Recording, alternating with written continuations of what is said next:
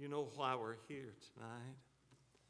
In a few moments, we'll be asked to lay hands upon one of God's choicest servants. That meets man's approval and church approval.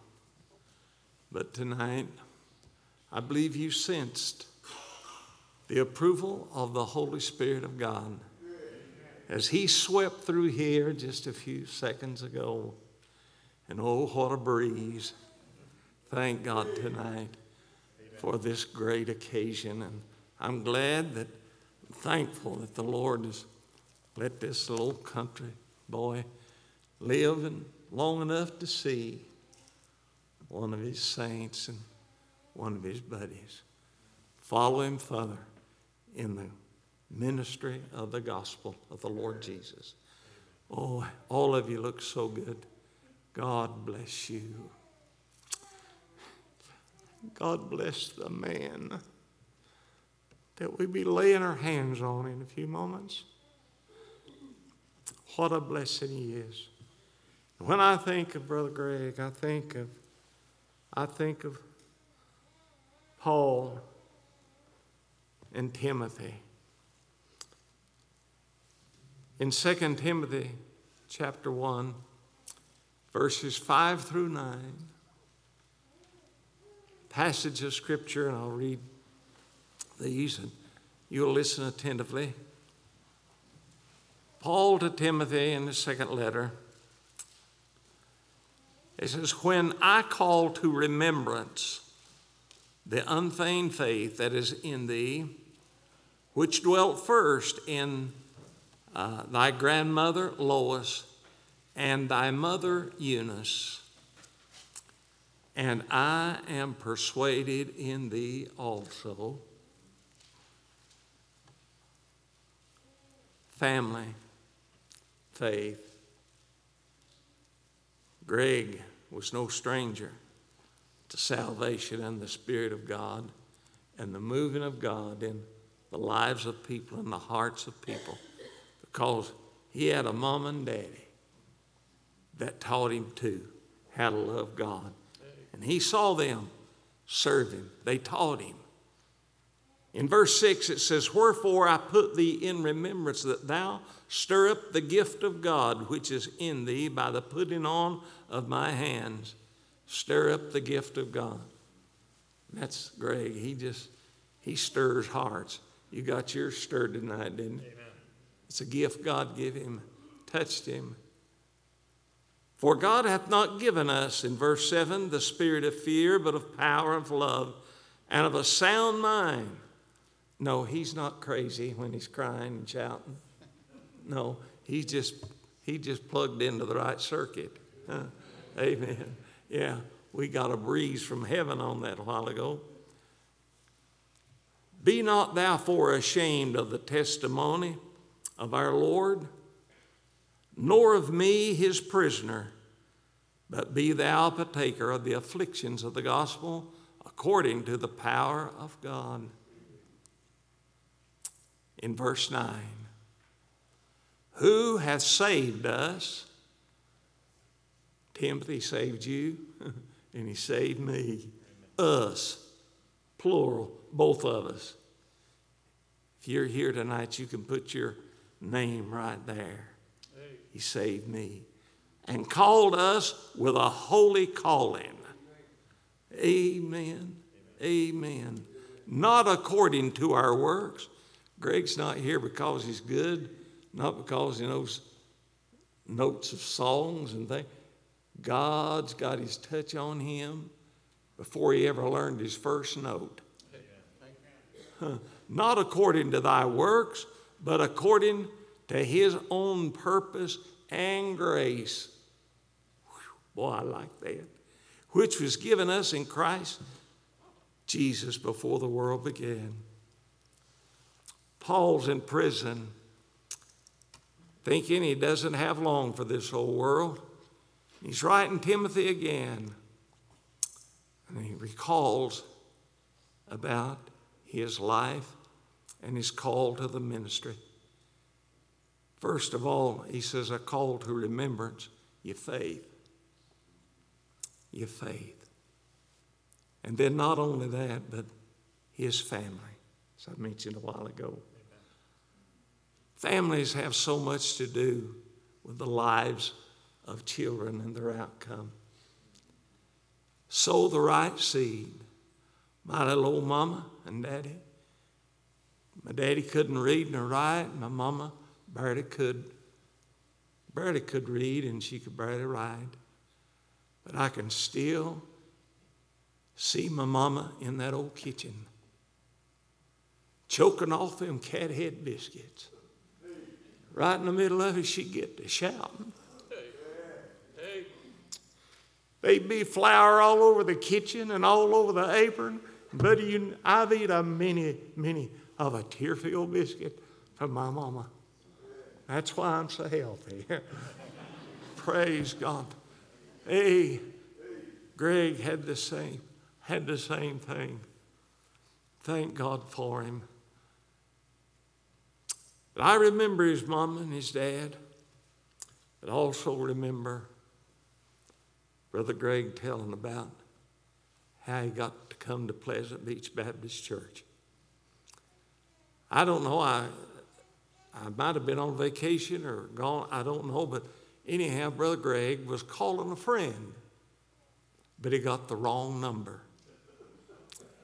And he called Pleasant Beach Baptist Church Parsonage, and I answered on the answer machine and thanked them for calling. You remember the little announcement that I had. Greg heard that, and he said, told Tammy, he said, I'm going to go over there. I want to go to that. I want to go to that church. And he came to Pleasant Beach. I wasn't there that night that he came, but he came, and we couldn't run him off. He's been here ever since, and God's just been blessing him. And we just got another hug from heaven's Holy Spirit tonight. Whether anybody puts their approval on him tonight, the Holy Spirit of God's done that. And if you're sensitive to the Holy Spirit, you know that that's true tonight. You felt what I felt. People said, don't talk about feeling. Well, next time you get sick, don't talk about it. Amen. Yeah. Thank God for Brother Greg. He came and he stayed. But anyhow, his little old mom and his little old dad instilled in him the plan of salvation. He said, and I had forgotten, I didn't know, but I had forgotten. I remember preaching a revival meeting over there at the church where he was at. We had about 13 people saved, and Brother Greg was in the number of making professions of faith. And I can still see his little mother Ruth over there on that piano, playing that piano. And one night, I might have been on Wednesday night, she got to shouting and a playing that piano. Everything in the house was a shouting. We had 13 people saved in that meeting. Greg was one of them. Now, he told him back there a while ago that he didn't do exactly right and he had some doubts and things. But later on, just a while after that, he nailed her down. He got complete assurance and victory. And he's been serving God ever since, which brings me to my second point. His salvation and then his service. God's, if you call preachers, and God does, but I believe he anoints singers for certain. I think, Brother Greg, and you forgive me, I hope people listening and watching, hope you won't hold it against me. I think he's the best in the country. Amen? I believe he is. And somebody said, well, you're just prejudiced. I might be, but I tell the truth. Amen? Oh, boy. But he sings with the anointing and the touch of God. And Sunday, you got a little taste of that.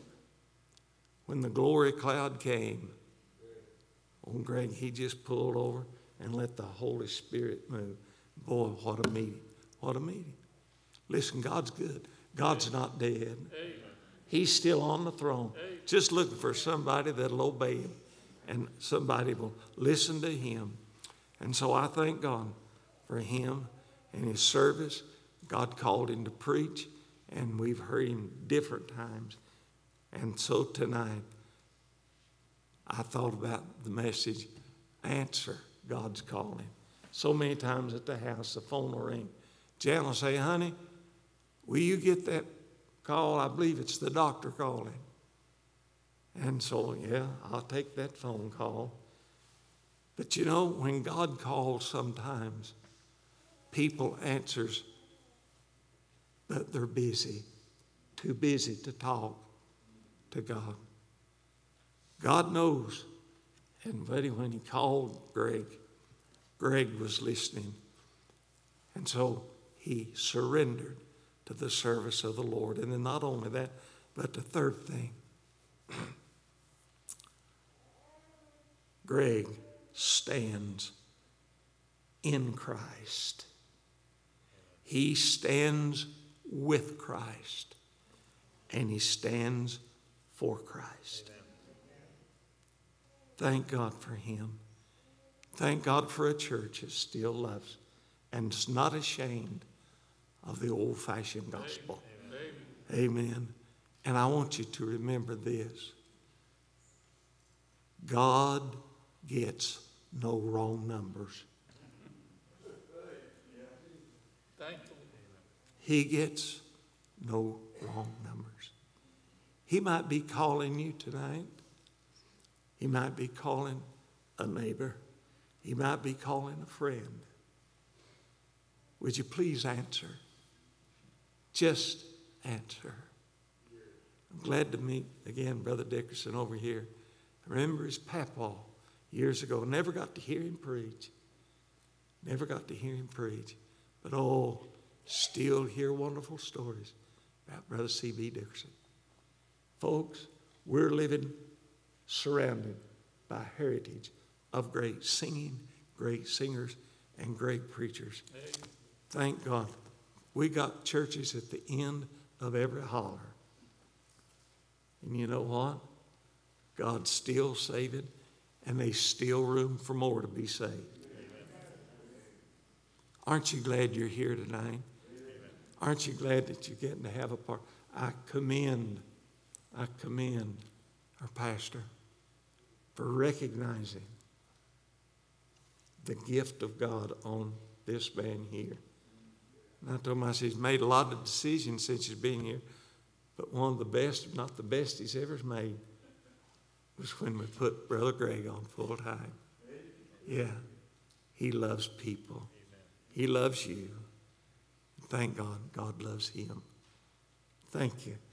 Thank you for putting up with me for 43 years. Amen.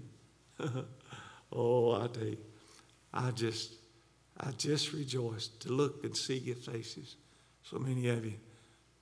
This might be the last time I ever get to speak, ever get to see you like this again. But I look forward to seeing you over there. And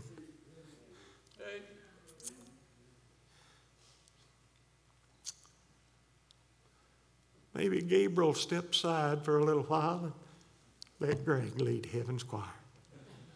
When we get there, we'll have a singing time in glory. Lord, thank you for tonight. Thank you for this sweet man of God. Thank you for this wonderful church. Lord, the best people in the world. Perfect? No. But they're the best people in the world. And Lord, I'm so glad that you took time tonight to come to this meeting and just swept through this congregation with a holy, holy breeze from heaven. With all the people that's here, you let us know that you're here tonight too. In Jesus' name, amen.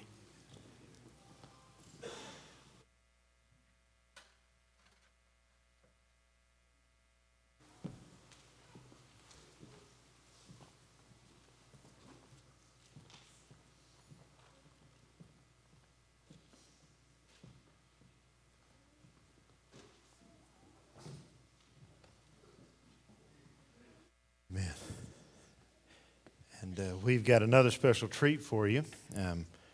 Brother Greg told the story. I didn't remember, maybe I'd heard it before, but that first service he came to here, Brother Bob was preaching somewhere else or on vacation, I don't remember, but Tawana sung a song. You got your microphone and everything? I didn't think so. Brother Greg, you got to work during your ordination service too. Well, let's make sure she's got what she needs. But Miss Tawana sang that day, and the song she sang is one of our favorites, and it's "I'd Rather Have Jesus." And so he asked, and I thought it'd be appropriate tonight to have her sing that song. And there you got what you need there. So you pray for her as she sings.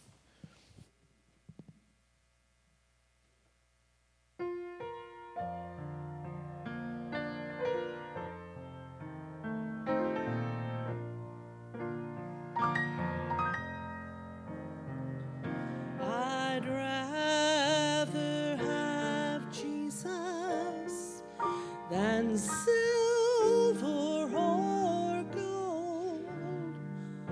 I'd rather be His than have riches untold. I'd rather have Jesus than houses or lands. I'd rather be led by His nail-pierced hand than to be the king of a vast domain, or be held in sin's dread sway. I'd rather have Jesus than anything this world affords today. I'd rather have Jesus than man's applause. I'd rather be faithful to His dear cause. I'd rather have Jesus than worldwide fame. I'd rather be true to His holy name.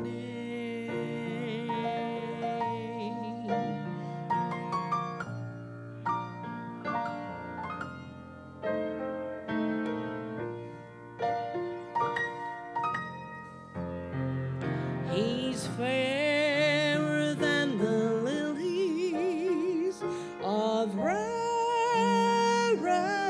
bloom.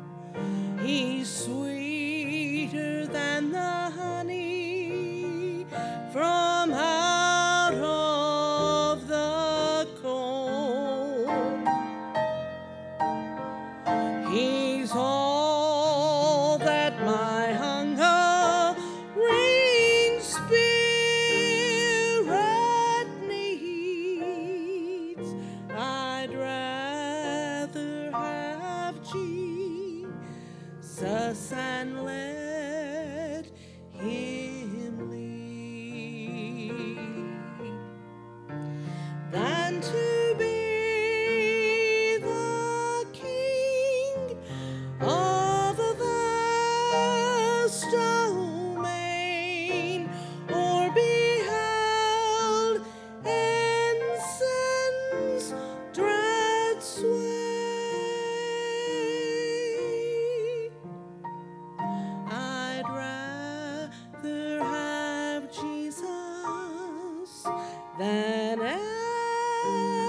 anything this world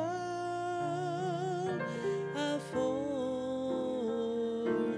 today.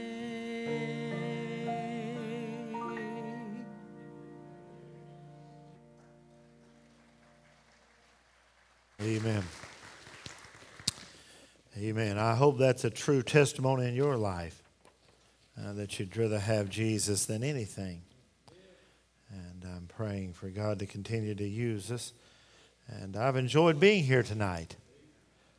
And I'm thankful for what God is doing. I want you to go with me, and I'm going to read just a couple passages to you and make just a few brief comments. And then we'll have a time of special prayer over Brother Greg and what we're doing tonight. I want you to go with me to 1 Timothy chapter number 1, and I really have 3 simple statements I'm going to give you, and they're going to come from a couple different passages of Scripture here in these pastoral epistles. But by way of introduction, I want to say this to you.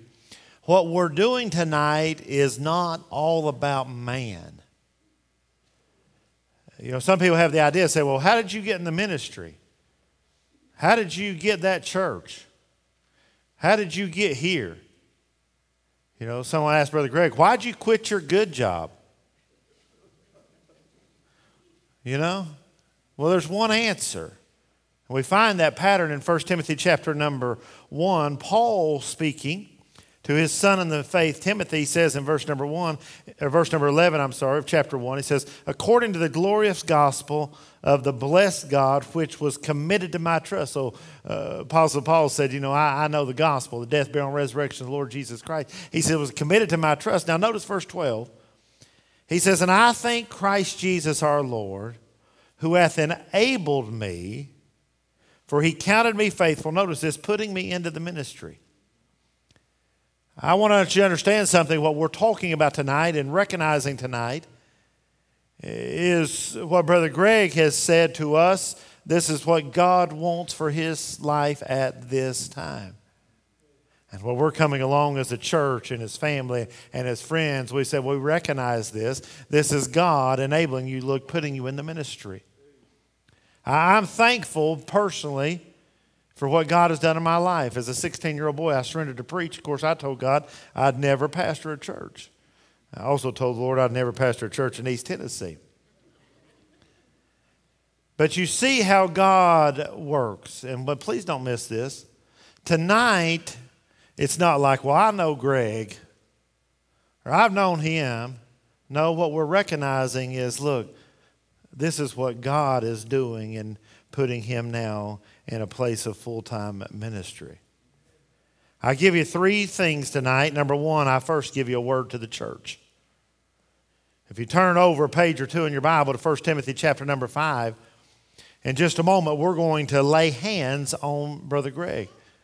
And for some of you say, what in the world is that about? If you study the New Testament, Acts chapter number 6, there was a murmuring among the widows, and there was the necessity for the office of the deacon to happen. And so in Acts chapter number 6, they prayed, and they looked among them men of honest report, full of the Holy Ghost and wisdom. And the Bible says this, and then the church, when they had prayed, they laid hands on them. They recognized them for this position. We finished Acts chapter number 12 this morning, and Lord willing, next week or so, we'll go to Acts chapter number 13, and it's the calling and sending forth of Barnabas and Paul. We have a missionary I mentioned to you a moment, a friend here with us tonight, and that in Acts chapter number 13, they laid hands on that missionaries and sent them forth. And so as a church tonight, we're laying hands on someone. You say that's an old practice, but it is a Bible practice of saying this. We're committing ourselves. We're recognizing God's hand on your life, and we're sending you into the field that God has for you. And we find the principle again in 1 Timothy chapter number 5 talking about the pastors. And now Brother Greg has come to be an assistant pastor here. It says in verse number 17, let the elders that rule well be counted worthy of double honor, especially those that labor in word and doctrine. And for the scripture saith, thou shalt not muzzle the oxen that treadeth the corn, and the laborers worthy of his hire. Against an elder receive not an accusation, but before 2 or 3 witnesses. And them that sin rebuke before all, that others also may fear. Verse 21 says, I charge thee before God and the Lord Jesus and the elect angels that thou observe these things without preferring one before another, doing nothing by partiality. But notice in verse number 22, lay hands suddenly on no man. Neither be partaker of other man's sins. Keep thyself pure. Now, when I was a boy, I read that passage that said, lay hands suddenly on no man. I thought that might mean don't hit somebody. Don't swing fast. This verse doesn't mean swing fast. This means this. It means do not put your stamp of approval. Do not put your public stamp of approval on someone suddenly, someone that you don't know. You say, what's the seriousness of it? The Bible says here that if we do that, then we're partakers of that.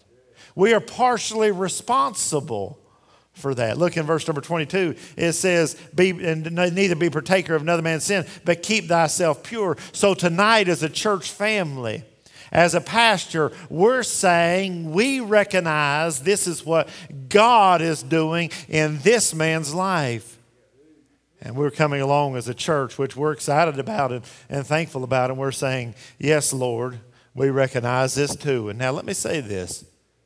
In just a moment, we'll do an official laying on of hands. But the commitment we make as a church is this. We're committed to doing those things. The Bible talks about praying for and honoring those in the ministry and caring for. And so here, as a church, my word to the church is this. It's not just a visible laying on of hands as much as it is a spiritual standing behind. Let me give you a second one. Not only did I give you a word to the church, but let me give you a word about the charge. Turn over a page or two to 2 Timothy chapter number 4. Some of you are thinking I've got a series of messages, but I promise I don't. But Paul says in his second letter to Timothy, he says, now the time of my departure is at hand. I'm about to be offered up. But right before he says that to them, he says in chapter number 4 of 2 Timothy, he says, I charge thee, therefore, before God, the Lord Jesus Christ, who shall judge the quick and the dead at his appearing in his kingdom. Look, preach the word. Be instant in season, out of season, reprove, rebuke, exhort with all long suffering and doctrine. For the time will come when they will not endure sound doctrine, but after their own lust shall they heap to themselves teachers having itching ears. And they shall turn away their ears from the truth, and they shall be turned unto fable. But watch in all things, endure afflictions, do the work of an evangelist, and make full proof of thy ministry. And then he talks about finishing his course in verse 6 and 7. You say, what's the point about the charge? The charge is this. It lets us know that there are seasons of life. He says, whatever season, you be ready to preach the gospel. You be ready, instant in season, out of season. And we recognize now this season of life. We also see in this charge that the Word of God is central. When you think about a preacher, you think about this, you remind yourself that sound doctrine is essential, the value of doctrine. You find this, he says, preach the word. You find in this charge that we would give to someone here in the ministry is this, that the word of God is the answer. Oh, afflictions come. He says, endure afflictions. There's afflictions that come. But he says there's a work to do. He says, make full proof of thy ministry. The charge is a charge to preach the word of God. The charge is a charge to endure afflictions. But let me say this to you. It is also a charge to finish the course. You say, Brother Mark, I'm not going into the gospel ministry, but all of us have the same charge, and that is to finish the course that God has given us. Tonight we recognize that this season of life, Brother Greg is coming and stepping out by faith and coming to join our church staff and to be an associate pastor. And he knows the value of the Word of God, and he knows the value of sound doctrine. And he understands what afflictions are. But can I say the challenge is still this, that we finish the course that God has given us. So I give you a word about the charge, but then I hasten to this third one and I'm done. I give you a word about our Christ. Notice here the emphasis is this, that you preach the word, that you preach sound doctrine. You find in chapter 4, verse number 1, that he says, I charge thee before God, and notice this, and the Lord Jesus Christ, who shall judge the quick and the dead. He said, I remind you that at the end of this journey, there's one you answer to.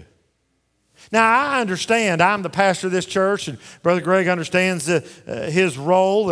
And Brother Bob talked about in the ordination council about how loyal Brother Greg had been, how he stood with him in difficult times and circumstances. I'm not talking about that. But at the end of the day, we're not serving a man.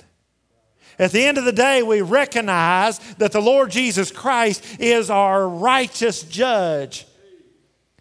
And I say this to you, a word about Christ. Yes, he's the judge. In 1 Corinthians chapter number 3. 1 Corinthians chapter number 1, I'd rather say to you. If you don't mind, just turn there with me. We got just a second. I'll finish up and we'll pray. So Christ is the judge. We understand that. But can I say this to you? Christ is just not the judge at the end. Christ is the message of the ministry. 1 Corinthians chapter number 1 and verse 17 says, For Christ sent me not to baptize, but to preach the gospel, not with the wisdom of words, lest the cross of Christ should be made of none effect. For the preaching of the cross is to them that perish foolishness, but unto us which are saved it is the power of God. Said, you mean a bloody Roman cross makes a difference in eternal salvation? And we say yes 100 times over. The world says, that doesn't make any sense. Well, the Bible told us they'd say it wouldn't make any sense. He says, verse 19, For it is written, I will destroy the wisdom of the wise, and to bring to nothing the understanding of the prudent. For where is the wise, and where is the scribe, and where is the disputer of this world? Hath not God made the foolish the wisdom of this world? For after that, in the wisdom of God, the world was made by the wisdom, but the world by wisdom knew not God. Yet it pleased God by the foolishness of preaching to save them which believe. You go all down through there and he says this, he makes it to where no flesh would glory. He confounds the wise and he uses the simple things of life. And he reminds us, look, that the message of the ministry is the Lord Jesus Christ. It's who he is and it's what he's done. And by the way, it's what he will do. Brother Greg said a moment ago, how great thou art. And, when Christ shall come. Oh, it's happening. Matter of fact, it's what we're waiting on. And it should be what we're longing for. He's the message, but I say this to you. Turn over a page to 1 Corinthians chapter 3. He said, I want to write unto you as spiritual, but I couldn't. He says, I fed you with milk and not with meat. Verse 3 says, you're carnal. Whereas there is among you envy and strife and divisions, are you not carnal and walk as men? He said, while one saith, I am of Paul, another saith, I am of Apollos, are you not carnal? Who then is Paul and who is Apollos, but ministers by whom you believed, even the Lord gave every man. He said, I have planted, Apollos of water. Notice this, but God gave the increase. So then neither is he that planteth anything, nor he that watereth, but God giveth the increase. Now he that planteth and he that watereth are one, and every man shall receive his own reward according to his own labor. And then notice this in verse number 9. For we are laborers together with God. Ye are God's husbandry, you are God's building. Later in that chapter it talks again about our responsibility and our judgment. But not only, let me say this to you, not only is Christ the judge, not only is Christ the message, but please don't miss this. Christ is the co-laborer. What we're saying is, Brother Greg's coming alongside to help us and to help me. And I said to you a moment ago, I'm eternally grateful for that.